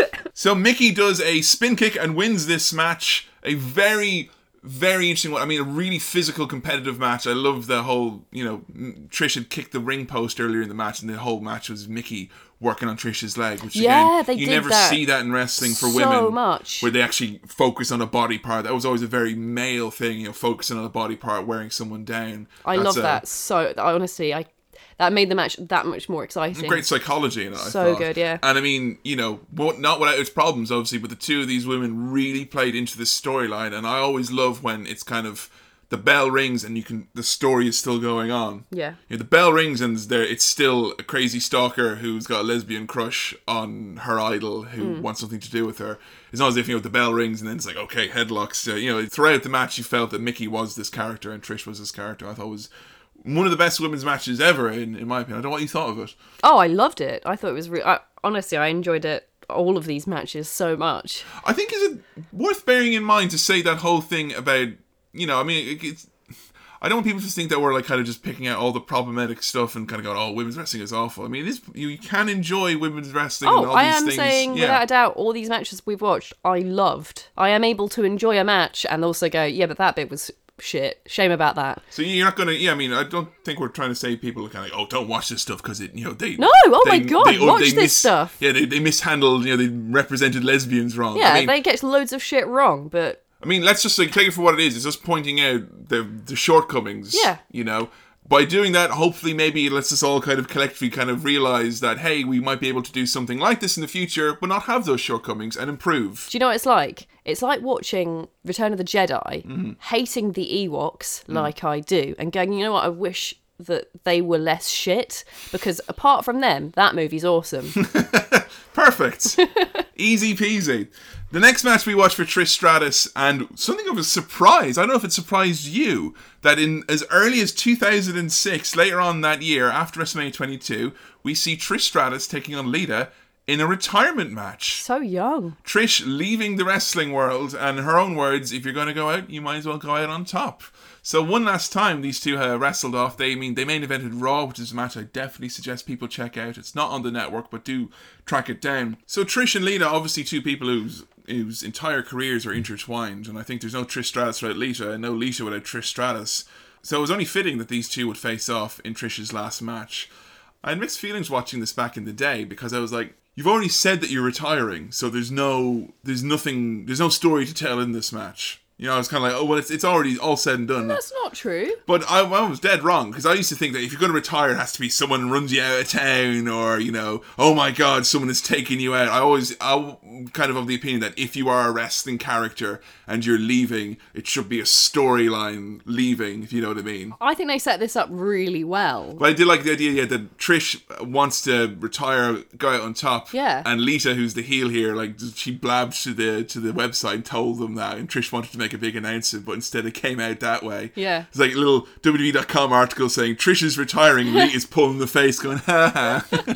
And then as well, she hopes to win the final ever match with her and Trish. And if Trish wins this match, she would have become a record 7-time women's champion, which had never been done. Like 6 was the absolute top that had ever been done. So Trish, obviously, going into this match, like, at the top of her game. The stakes are high. Oh, yeah. So I still think, looking back in retrospect, I'm glad we watched this match, because I think it made me ease up a little bit. It's possible to have this whole dignified retirement business and it actually still be a really compelling story. This match is fucking brilliant. Trish Stratus and Lita, the two of them know each other so well. I mean, Lita's probably one of the main reasons Trish knows how to wrestle. Those two, work together when Trish could barely scrape together a move or two, and now the two of them at the absolute peak of their career. They're doing all the signature spots. I fucking absolutely loved it. There's a really amazing part where Lita reverses Trish's corner Hurricane Rana, and then they both start beating the bejesus out of each other while, like, Trish is kind of, like, held up on her shoulders. They're beating each other up. And then when Lita, at one point, Trish was up on the ring, and Lita just tossed her, and Trish went flying like 2/3 across the ring. Oh my God. I love how far Lita is able to throw Trish. Lita's strong. They just work so well together because Trish is so, I don't want to say nimble, I mean she is nimble, but like the way she gets flung. She can ragdoll basically. Yes, exactly. And Lita is so strong that she's able to properly throw her. Yeah. It's so satisfying watching. I mean, for the real nerds amongst you, she is the physics of the baddies in Max Payne 2 on the PlayStation 2. If you're really paying attention, that's how she flies, but she fucking flies. Lita misses her moonsault at one point, and Trish then goes for her finisher, but gets dumped to the outside. And the end of this match comes when Trish puts on the sharpshooter, which is a move, I guess, that only really had significance when you kind of take into account Trish's Canadian heritage. This was in Canada. Trish is from Canada. The biggest wrestler in the history of Canadian wrestling is a guy called Bret the Hitman Hart, who I can tell you that Joe likes his entrance music from playing 2K16. I do. Yeah. I like Bret Hart. Bret Hart's great, yeah. Can't wait to do Bret Hart in an episode. That'll be a real... coming up at some point, I'm sure. But Trish puts in Bret Hart's finishing move, the sharpshooter. Right. Montreal, the sharpshooter, there's a big connection there. So seeing Trish do that and winning the championship with that in her last match, like, everyone freaks the fuck out. Jim Ross gives it a real, like, main event call. I really, really like that. Jerry was, like, a little bit more reserved in this one, was he? Yeah, actually, I didn't have... Oh, no, hang on. No, he did say, at one point when Lita hits Trish in the face, he says, "Not the pretty face." Poor old Jerry Lawler. Yeah. Trish retiring here on top. Jerry's crying inside because he's got no one he can make lecherous comments to. With that much enthusiasm. Okay, that's the asterisk there. Bear that one in mind. This, I think, if you want to watch like a definitive Trish match, this will be it. I know it's a retirement match, but like it's her at the top of her game. She's not like learning, she's there, and she's with Lita, and those two know each other. So cool. I mean, Steve Austin and The Rock is the people always say is like kind of the main feud for the male, like Rock and Austin or whatever. Trish and Lita. Yeah. I mean, whoever you say is the biggest female wrestler of all time, no one can doubt that Trish and Lita is the greatest female feud of all time, and that will get its own episode at one point down the line as well. And what do you think of Trish's retirement match? So good, and it's great as well to see her go out on top with such a good match. She did a disservice in some respects in that when she left, there was a fucking gaping hole on that roster. It's kind of like, when John Cena has recently took a bit of time off and you're like, fucking hell, we relied on him. And when Trish left, it was like, whoa, we relied on her because she was the only person who they consistently put over as being a big superstar. Yeah. And when she was gone, the women's division had no superstars. So did they not have any kind of... I always imagine with these situations, although I may be totally wrong, that if you're going to retire, you actually have to give quite a bit of notice. Oh, she would have given them notice, yeah. But I mean, that doesn't... Would they not then have the opportunity to prepare themselves accordingly? Yeah, but you can't undo years of bad booking. I'm not saying... You know? Oh, I see, yeah. So it's kind of like they turned Mickey face. She became like the kind of the face of the division then. But again, you know, Mickey... Did they not have any face... female wrestlers then? They did, but I mean... It just seems odd to turn someone face to... But you see, their main star was someone like Trish, who was like, she had the looks and she had the wrestling ability. Yeah. And they didn't have any other face wrestlers who had ticked wrestling both of those boxes. Because in their mind, Mickie James isn't pretty enough, basically. Yeah, not got the look. Which is horrible, but it's true. Candice Michelle would have been someone else. She's like a former Playboy model, and they loved her, and she looked amazing, but she couldn't wrestle worth a lick. And they tried to the whole, she's getting better. The amount of times they had a storyline, or the main feud was kind of the female face who was in their favour at the moment was doing the whole, but she's getting really better. Kelly's another one that did it with. Maria's someone. I could go on. And people say Trish is responsible for the big downturn in wrestling, because that made WWE keep kind of going, well, we want another Trish. We want someone who's a model, who can also wrestle and be a fucking superstar. And they went through every fucking model on the planet who wanted to do wrestling, and none of them became a star like Trish did. Doesn't really seem fair to blame Trish for that. It's not her fault. It's their fault, obviously, yeah. I think it's really good she retired when she did. I mean, sorry, but I think the gap of her leaving is entirely WWE's fault. Yeah. And her retiring that young is great, because it means she didn't, A, die, B, end up with some terrible, shocking abuse story or something like that. She didn't end up being a racist, having to retire that way. I mean, there's lots of really bad ways to go out. It's something you and I have spoken about before. Oh, yeah, definitely. There's so few cases of wrestlers retiring and staying retired and going out on top. Similar things happened before when big stars have left. Yeah. But I mean, just because it was a division, and honestly, WWE really kind of proved to the world, which is if they didn't have the stars, they couldn't be arsed. Yeah. They just kind of like, right, they'll be the star. Oh, they're not a star? Well, I guess women's wrestling doesn't draw. 2 minutes for the women's match this week. All right, she's the star. What's that? We're not drawing? Okay, no championship match in the pay-per-view this time. For fuck's sake. Blaming the women for what WWE has done They basically wrong. did, and I mean, they attracted the wrong type of people. They had specific demands. They sent in casting calls. Yeah. They did these diva searches where they wanted bikini and fitness models to come in so they could train them to wrestle. And they trained them for like 6 months to a year. And then they put them on TV and they weren't a superstar and they got pissed off. So what about, I mean, it sounds like there were all these amazing other wrestlers, though, who came from similar, or Victoria. Why could she not? She's not the pretty, beautiful... She is! She's I know. Bloody gorgeous! Trust me, I'm well aware. But she doesn't fit their mould, If people think it's bad when, like, with the male roster, where they're kind of like, they say he's too small or whatnot, Jericho, Daniel Bryan, all these great wrestlers, they don't get pushed because they're not big enough. It's 10 times worse for the women, because not only is there the standard things of you have to be a star, but they have you have to look a certain way. I imagine things as well. If you have to be a certain size to be a male wrestler, I'm guessing the same thing happens with the women as well. So absolutely. Breast size. And none of those people who I mentioned earlier didn't have breast implants. Really? That was just... They wanted another Trish Stratus, and a lot of those women as well were blonde. It was a thing that they were just they were pushing, and it's not. I don't think it's Trish's fault. She left the gap there, but it was up to WWE to fill it. Well, exactly, yeah. And I mean, say what you will about the Divas Revolution at the moment, but they are at least challenging some of those old stereotypes, because even the likes of Paige and Charlotte, and Becky Lynch are kind of atypical for them. Again, I mean, I don't think it's Trish's fault. No. But an amazing career. Wouldn't it have been awesome, though, if Trish had stayed on to do coaching? Yeah, and I think when she did Tough Enough, which is something you mentioned, it was really cool to see her back in that environment. And I'm kind of hoping now that, you're seeing it maybe with people like Natalya on the main roster, they might actually start using... it's not going to be like, you're 35, you have to retire, you can't be on TV. It's kind of like, you're 35, so maybe we can do some coaching of the younger girls. Because, when Paige signed to WWE, she was like 18. Yeah. She couldn't even drink alcohol when she came over. These young girls, I think they do need to have like mentors and coaches and stuff like that. And I think that That's what I would like to see anyway for that. But well, yeah, it seems ridiculous that, I mean, I can understand having to have a certain recommended retirement age in wrestling because it's so physically demanding, and obviously I don't want all my faves to end up dead or permanently horribly injured. Or worse, old. And I don't want as well people to think that going into coaching or commentary or any kind of work that's not directly involved in the matches themselves is somehow a step down. It definitely isn't. It can be, depending on how they approach it. But Trish really, like, she did retire on top, and when she comes back now, she's been back for a few matches. You know, she's appeared at WrestleMania. She tagged with Snooki from Jersey Shore at WrestleMania. What? Oh yeah.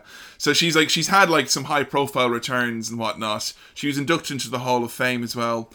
So she really is. She's cemented now. WWE have cemented her as like the female legend. How many women are there in the Hall of Fame?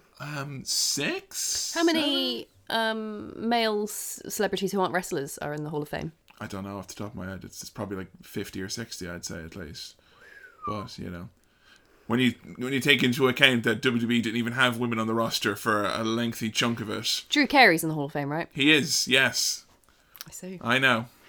But, I mean, WWE, you know, I think they are slowly coming around on the Divas thing. The fact they're still calling them Divas is a bit of a pain in the arse, but... Is Lisa in the Hall of Fame? She is, yeah. Jolly good. Yeah, so that's I mean, Trish and Lita, but, you know, there's a long gap there after Trish and Lita. Who are the other female legends, you know? Because a lot of them had such short careers. 2-3 years. Oh, we're not as successful as Trish Stratus. I'm retiring, bye. And I suppose if you're giving them 3-minute matches... They're not, exactly. How are they going to prove themselves? No one's going to be clamouring for, you know, Candice Michelle and Kelly Match Kelly of the year. to go into the Hall of Fame. 3 minutes. You know, exactly. I mean, again, that's not a knock on those. I mean, those girls who I was saying, you know, they didn't reach the levels of Trish Stratus. Well, they couldn't because they had fucking 2-3 minute matches. Yeah. And there was nothing that they could do. And when they went PG as well, it hurt them a lot more because WWE just... They just stopped caring. The first thing you cut is going to be, you said it before, tag teams and women. Yeah, that was it. And now that the women didn't have kind of like, we have to put the sexy segment on to get the ratings. Well, now that's not there anymore. The women just got like a 2-minute match and that was it. So it's really sad. So I don't think it's Trish's fault. She left it better off than when she arrived, but she did prove that you could come in as a non-wrestler and become a star. And she really did become a star. Yeah. You know, to think in 6 short years, she went from someone who could barely hold a microphone and just, you know, not wrestle at all to being like, you know, she's the best women's wrestler ever. That's, you know, what they were telling you at the end. That's for 6 years. Not many people could do that, you know, man or woman. It is a shame, though, to hear that it just kind of went downhill a bit after she left. Yeah. Like, it just goes to show that you can make all this amazing progress and it can all be undone. And I mean... The exact same thing happened, you could argue as well on a larger scale, when Steve Austin and The Rock left WWE after WrestleMania 19, and no one was turning around saying it was their fault, but some people will to this day say it was, you know, Trish's fault for kind of... Really? Well, some people think, she set that precedent, then she left. And how dare she be good at her job? How dare she show that, you know, someone... But, like, people are kind of the opinion that because she was a model that let WWE kind of go, well, if she can do it, anyone can do it. And well, that's a good thing. It is a good thing, but WWE didn't try hard enough, I don't think. I think it's fantastic. I mean, because I don't want to get anyone to get any opinions that I think that models can't be wrestlers. Oh, they absolutely can. Or that can. being good looking isn't somehow valuable in its own way. And what Trish has done is she has shown that there was more to her than just her appearance. She's shown that she was hardworking, tenacious, and ambitious. And you have to look at the circumstances as well, where Trish had someone like Lita there the whole way at the start, where she was able to build it up. And then also as well, you know, when we mentioned she had all those amazing women's wrestlers who had experience outside of WB to help her along the way, okay? What you had after Trish left, you had a load of people with minimal wrestling experience to work with and train up with. Yeah. It was no surprise no one became a star because no one was there to teach them. So. If you're going to hate these people, hate them for the right reasons. Don't hate her because she's beautiful. Exactly, yeah. So, a lot of opinions on Trish Stratus, so maybe we'll dive into the old tweets now to check out what the opinions are of the lady. I am standing by live with the former women's champion Trish Stratus. And Trish, the obvious question is, how do you feel about losing your title last week to Lita? How do I feel? How do you think I feel, Tom? Actually, sorry, it's Todd.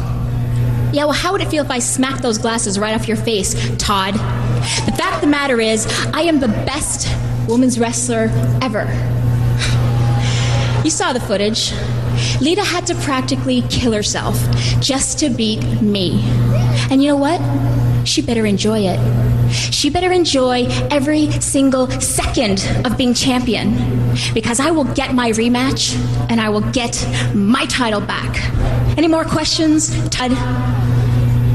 So we have a tweet here from Googs, Xanta Gogs. That's a serious Twitter name right there, let me tell you something. Yeah, I'm getting quite good now at reading out Twitter names. Yeah, good job. Who said, the last great main roster women's feud with Mickie James. Is that the case then? Do you think there were no real feuds after that? I want to say no, but I mean, like, as good as that and kind of, let's try something outside the box, let's, really fucking shake it up. I'm gonna, no, to be honest. The amount of risks they take with women's storylines over the years were so minimal, Well, even now. I don't know if they viewed the angle retrospectively if it was in poor taste, because again, it's another one which they don't really make much mention of. It is in poor taste, but it's the character development and the whole idea of... Because something that really bothers me at the moment with especially the main show of women's wrestling is the idea of you've got these female wrestlers who don't have an actual angle. Yeah. Or they have an angle but it flip-flops. You can be heel or face, it doesn't matter. At any one time. It's your more character is... catty personality. Yeah. All women hate each other, dog. Yes. I've always said that all women hate each other, and you know what, JR? All women hate each other. But I love their puppies. Do you know what I think of? I think Jerry Lawler is Scrappy-Doo. Oh, yeah, Scrappy-Doo. The little shit dog. The little shit one, yeah. I think we've actually referred to him as that on our podcast before. Yeah. There you go. Small worlds. Wow. Great minds. Yeah, seriously. There's so many times where, like, a women's storyline started where it was like, holy shit, and then they just gave up on it, And, yeah, there was never anything that I personally was captivated by like that one was, They never really piqued the interest. I think a lot of that is to do with the fact that a lot of the players and a lot of the characters that were there weren't confident enough or good enough at, the acting or on the microphone to pull that off. Because with Mickie and Trish, the reason that storyline worked was because of the facial expressions and just the characterization and stuff like that, which I think a lot of the women they had in the roster after that weren't capable of doing. Right. So, yeah, I would say so. I'd agree with him on that front. 32 years of Dave says, worth watching the bra and panty matches to see what she went through. She crawled through shit, but inspired a generation of fans. Absolutely. It's very much like the end of the Shawshank Redemption, where Trish had to literally crawl a mile and a half of shit, to get through to the other side. And yeah, I just... WWE... They do the revisionist history for a simple reason. It just makes it easier for them just to make shows, to have a solid narrative throughout, their network programming and stuff like that.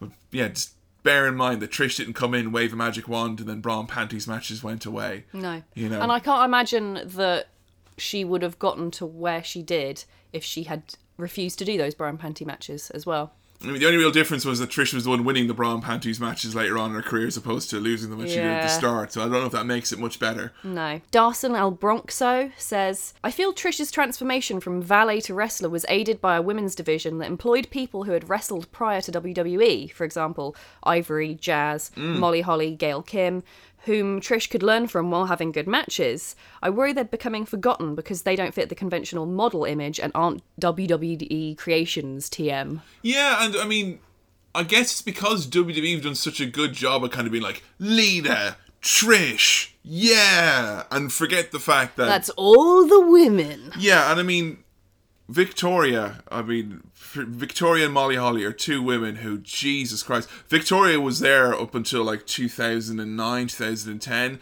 and she wrestled with every single one of those, people they just hired because they were a, bikini model or whatever, and had very little experience. She wrestled every single one of them. She lost to most of them as well, making them look like fucking stars. And Victoria, I think, is probably one of the most selfless wrestlers ever, because she was the only one left after, Trish was gone, Molly was gone, Jazz was gone, Lita was gone, and you just had Victoria was left there as the kind of the stalwart. It's like, here's the actual, seasoned wrestler. Wow. And yeah, I think if anyone deserves to go into the Hall of Fame out of that list you mentioned, Victoria needs to go in there, because I think she could eventually, yeah, definitely. Because Victoria is fucking awesome. I mean, I've only seen 3 matches of hers, I think, in total, but they were all amazing. Victoria is probably pound for pound, probably the best women's wrestler, I think. Like, just like from a technical aspect, like the best like Western women's wrestler, I think, from her time. Obviously, we've moved along quite a bit since. But I'd love to see her brought into like NXT or something like that and wrestle. That would be fucking incredible. Or even training and stuff would be. Although actually, fantastic. Oh, have there been many older wrestlers? I mean, obviously, I know Mae Young. Yeah. But any older others? Women's wrestling? No, I mean, Victoria was the older woman wrestler, but how they old was never. She was like late 30s. Oh, so old. But they never it was never part of her character or anything like that. Well, that's good. I'm glad that it wasn't part of her character. Yeah. But it'd be awesome to get some older female wrestlers back in. But she's absolutely incredible, and a really good salient point there, friend on Twitter, that those women absolutely are being forgotten in the kind of it's the easy story to tell. Trish and Lita revolutionized, they made it awesome. The same thing with where they tried to make out that the Attitude Era was Steve Austin spraying Vince McMahon with beer for 4 years. It wasn't. There was a lot more to it. There were a lot more players involved. Yeah. And those women you mentioned absolutely deserve more recognition. Well, I hope that we do episodes on all of those at some point. That'd be great. Yeah. Abby Electra says, I used to change my brother's calendar picture of Trish to Lita. Love Trish, though. Bring back the women's belt. Yes. Bring back the women's belt. Actually, no, if you listen to Paige, that she thinks that we shouldn't do that because Divas is branded and it makes you know that we're different from women. Oh, get a job in marketing, Paige. But it's her house. It's my house. No. I mean, I'd love it personally if we had both, but that will never happen. Yeah, true. Jenna ACLB says, as someone coming to wrestling in the age of NXT women, I struggle to warm to the over-sexualized women of WWE past. I can definitely identify with that. I found it very difficult to get Trish in my head as someone to be kind of admired and respected. And I wonder if some of that's a little bit of internalized misogyny myself, but the idea that because she's so hot and was hired because of her body, she couldn't possibly be a good wrestler. She absolutely was, because she was sexualized. But she was a good wrestler, and it's possible to be both and be sexualized doesn't necessarily mean... Yeah. No, it's difficult as well as a female fan. If you are watching, and say at the moment you're watching your NXT stuff, and you go, wow, Sasha and Bayley and Becky, all these amazing, matches and feuds you're seeing at the moment, and then kind of going, hey, let's go back and see Trish Stratus and Lita. They keep telling me on all the network shows that they're the greatest ever, and you're going to watch that, and you're going to hear the comment. I mean, the commentary alone from Jerry Lawler, I can't emphasize enough how off-putting it is, where you basically have a very loud man on a fucking tannoy going, don't take this seriously, they're only women. And, it is hard. Yeah. And in some respects, you can kind of see why WWE are kind of just giving a big, nice brush to the history of women's wrestling, kind of going, it's Lita and Trish, and look at these video packages of them pointing to the crowd and everyone being happy. So it's actually getting your hands stuck in and going back and watching those matches and seeing the context and the very sexist backdrop of it. How they actually dealt with it at the time. Yeah.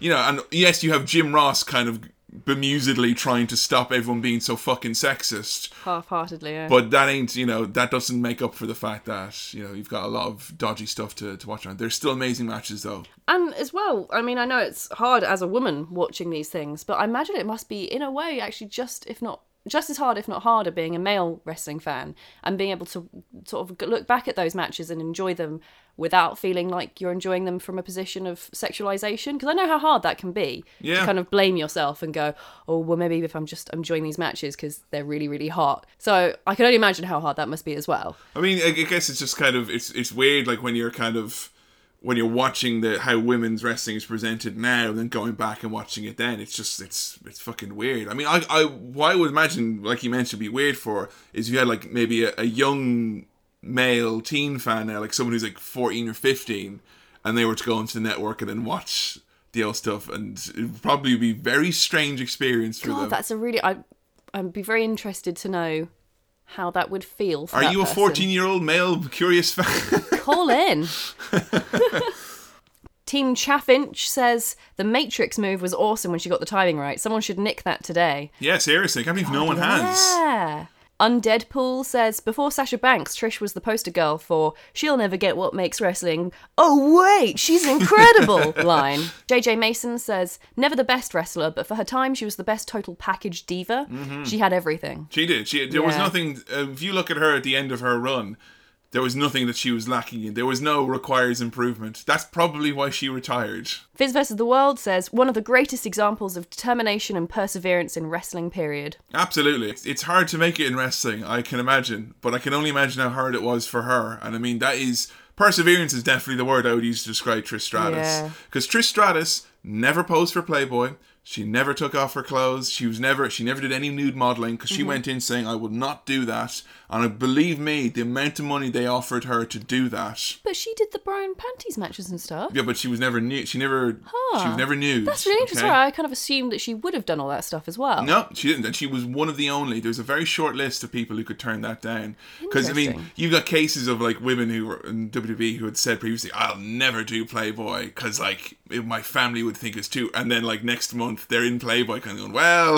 Oh, 100% serious. If Playboy offered me like enough money, I would do Playboy. But Trish did stick to her principles, and she was the only like big star. Her and Lita obviously were the only kind of like big star like women wrestlers who didn't. I mean, Sable did it, Chyna did it, Maria did it, Ashley did it. Yeah. You know, all those women we mentioned. You know, they were all either offered that or wanted to do that, and Trish was one of the few people who turned it down, and I swear to God they would have given her $1 million to do it. Yeah, you know? I'm not surprised. Noah says, I'm not usually one to say so-and-so is the next so-and-so, but Alexa's NXT career has been 100% Trish. Oh yes, no, Alexa Bliss in NXT, very much following the Trish Stratus method at the moment, is that she is, you know, surrounded by two goons. She's got this like cocky heel persona.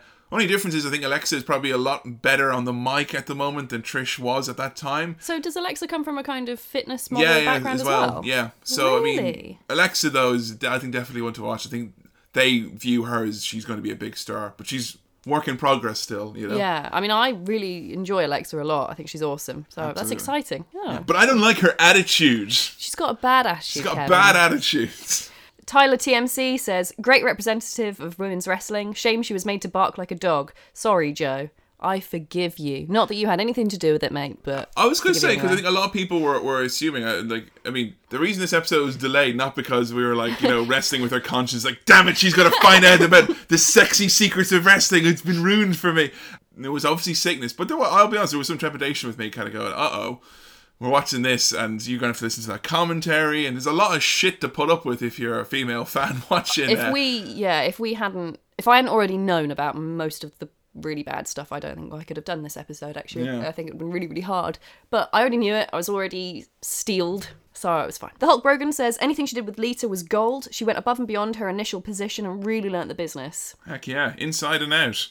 Well, thanks very much for everyone for tweeting in about how to Trish Stratus. I think we got a really good snapshot of Trish and what she was about, what her character was about, and also the impact that she had. I think that's the most important thing when you're looking at kind of one of these figurehead wrestlers, is their impact and where they stand. WWE are very good with their revisionist history, as we've mentioned, and making you think things that aren't. And if you're a new fan, it can be dreadfully confusing when you've got all these other fans saying, it's not like that at all, it's like this. So I think we probably hit a lot of the nails in the head there for Trish Stratus. I will say, you know, a lot of the messages we got on the Facebook, I think were things that we were discussing about the thoughts that Trish had kind of done some harm for wrestling. I do appreciate getting both sides of the spectrum, because obviously if you're looking at someone and everyone just says they're fucking awesome, well then it's a bit of a one-sided story. So just to actually hear what some of those grievances were and then debunk them was nice. We appreciate that very much. Yeah, and as well I want to say, please do watch these matches. Do not, I mean, I realise it can be quite stressful, especially if you're a woman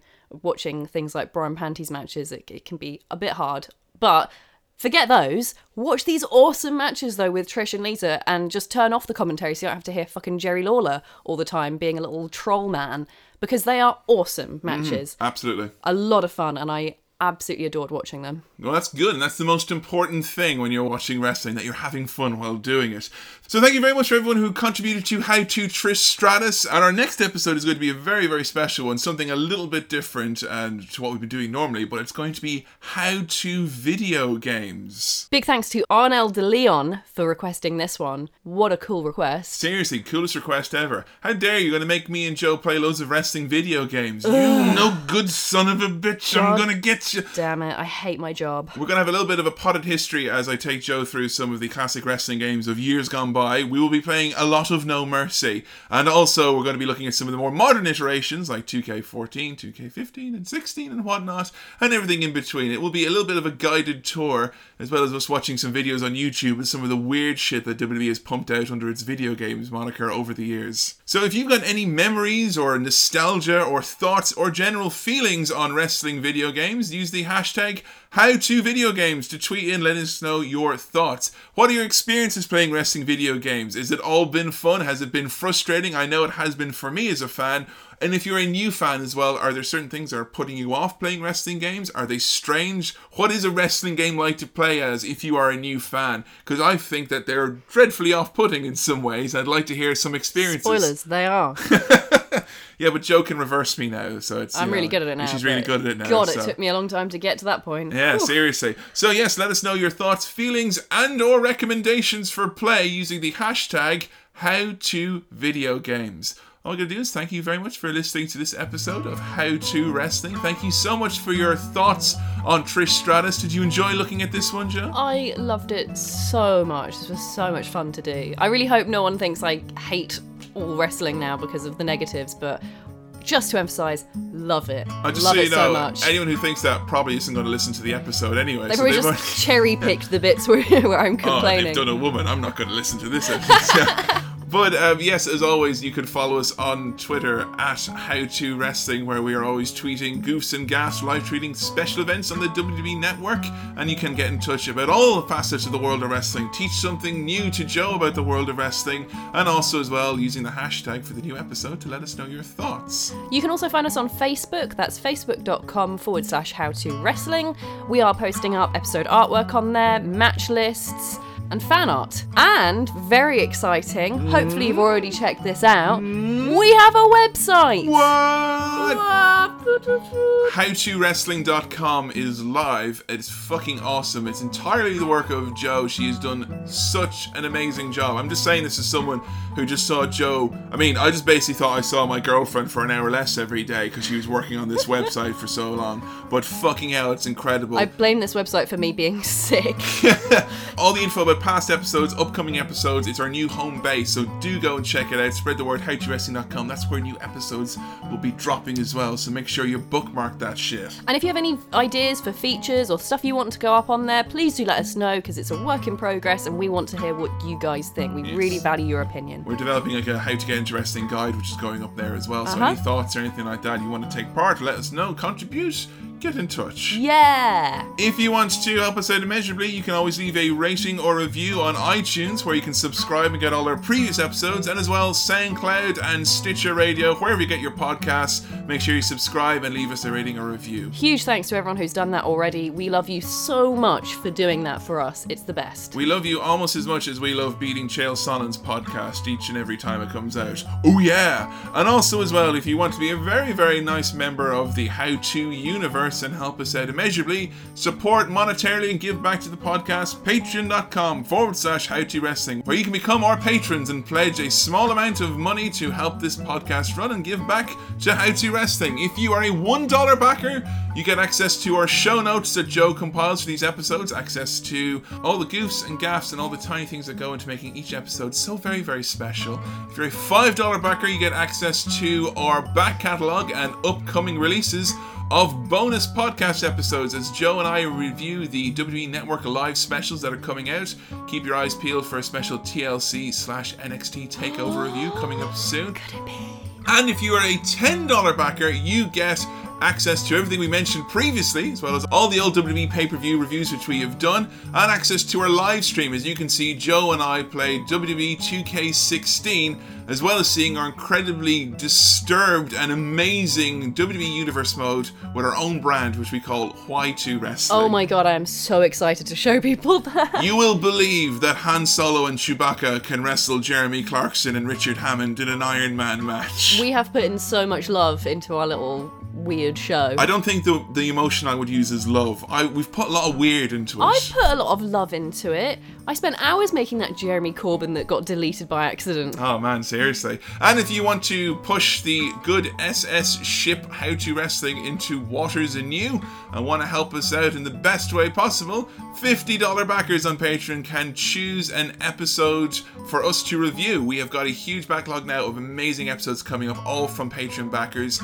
You've done a better job than even I could have in really giving Joe an amazing, rich and varied diet of wrestling. A huge shout out to our main dude, Ashley Clements, who requested How to Trish Stratus. Thank you very much for all our Patreon backers. You are helping us out with this show, and thank you for giving back. It makes it so lovely to see all the people who are supporting us at patreon.com/HowToWrestling.